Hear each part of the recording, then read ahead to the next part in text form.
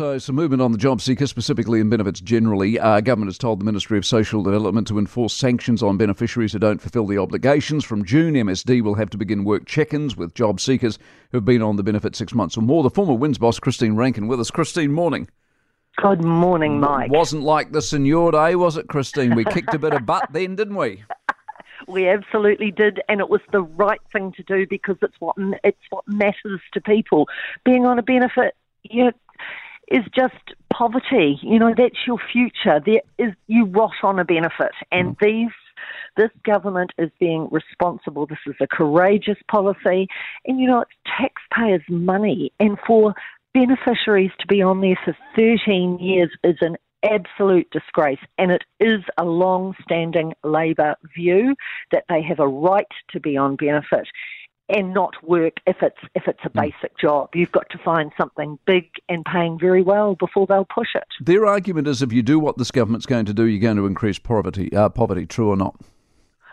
How on earth? That is just ludicrous. You're going to do absolutely the opposite. How can anyone survive long-term on that very small benefit? It's supposed to be a fill-in where people survive while they take the steps to a better life. They're on there for a very long period of time. There's no way they could survive. So what else are some people doing to manage to be on there that long? Are some of them unemployable? If you've been unemployed, particularly young people, if you leave school with no qualifications, the first thing you do is go on job seeker. So you go from 17, 18 years for 13 years on average. You're 30 years old. You've never worked. Are you unemployable at that point? Oh, it's really tough on employers. There's absolutely no doubt about that. But you can still do a basic job. And I know that they're going to have training courses where they teach people the basics. And, often it's about getting out of bed in the morning and staying at a job all day because these people haven't done anything like that for a long time. Very hard on employers, absolutely no doubt about it.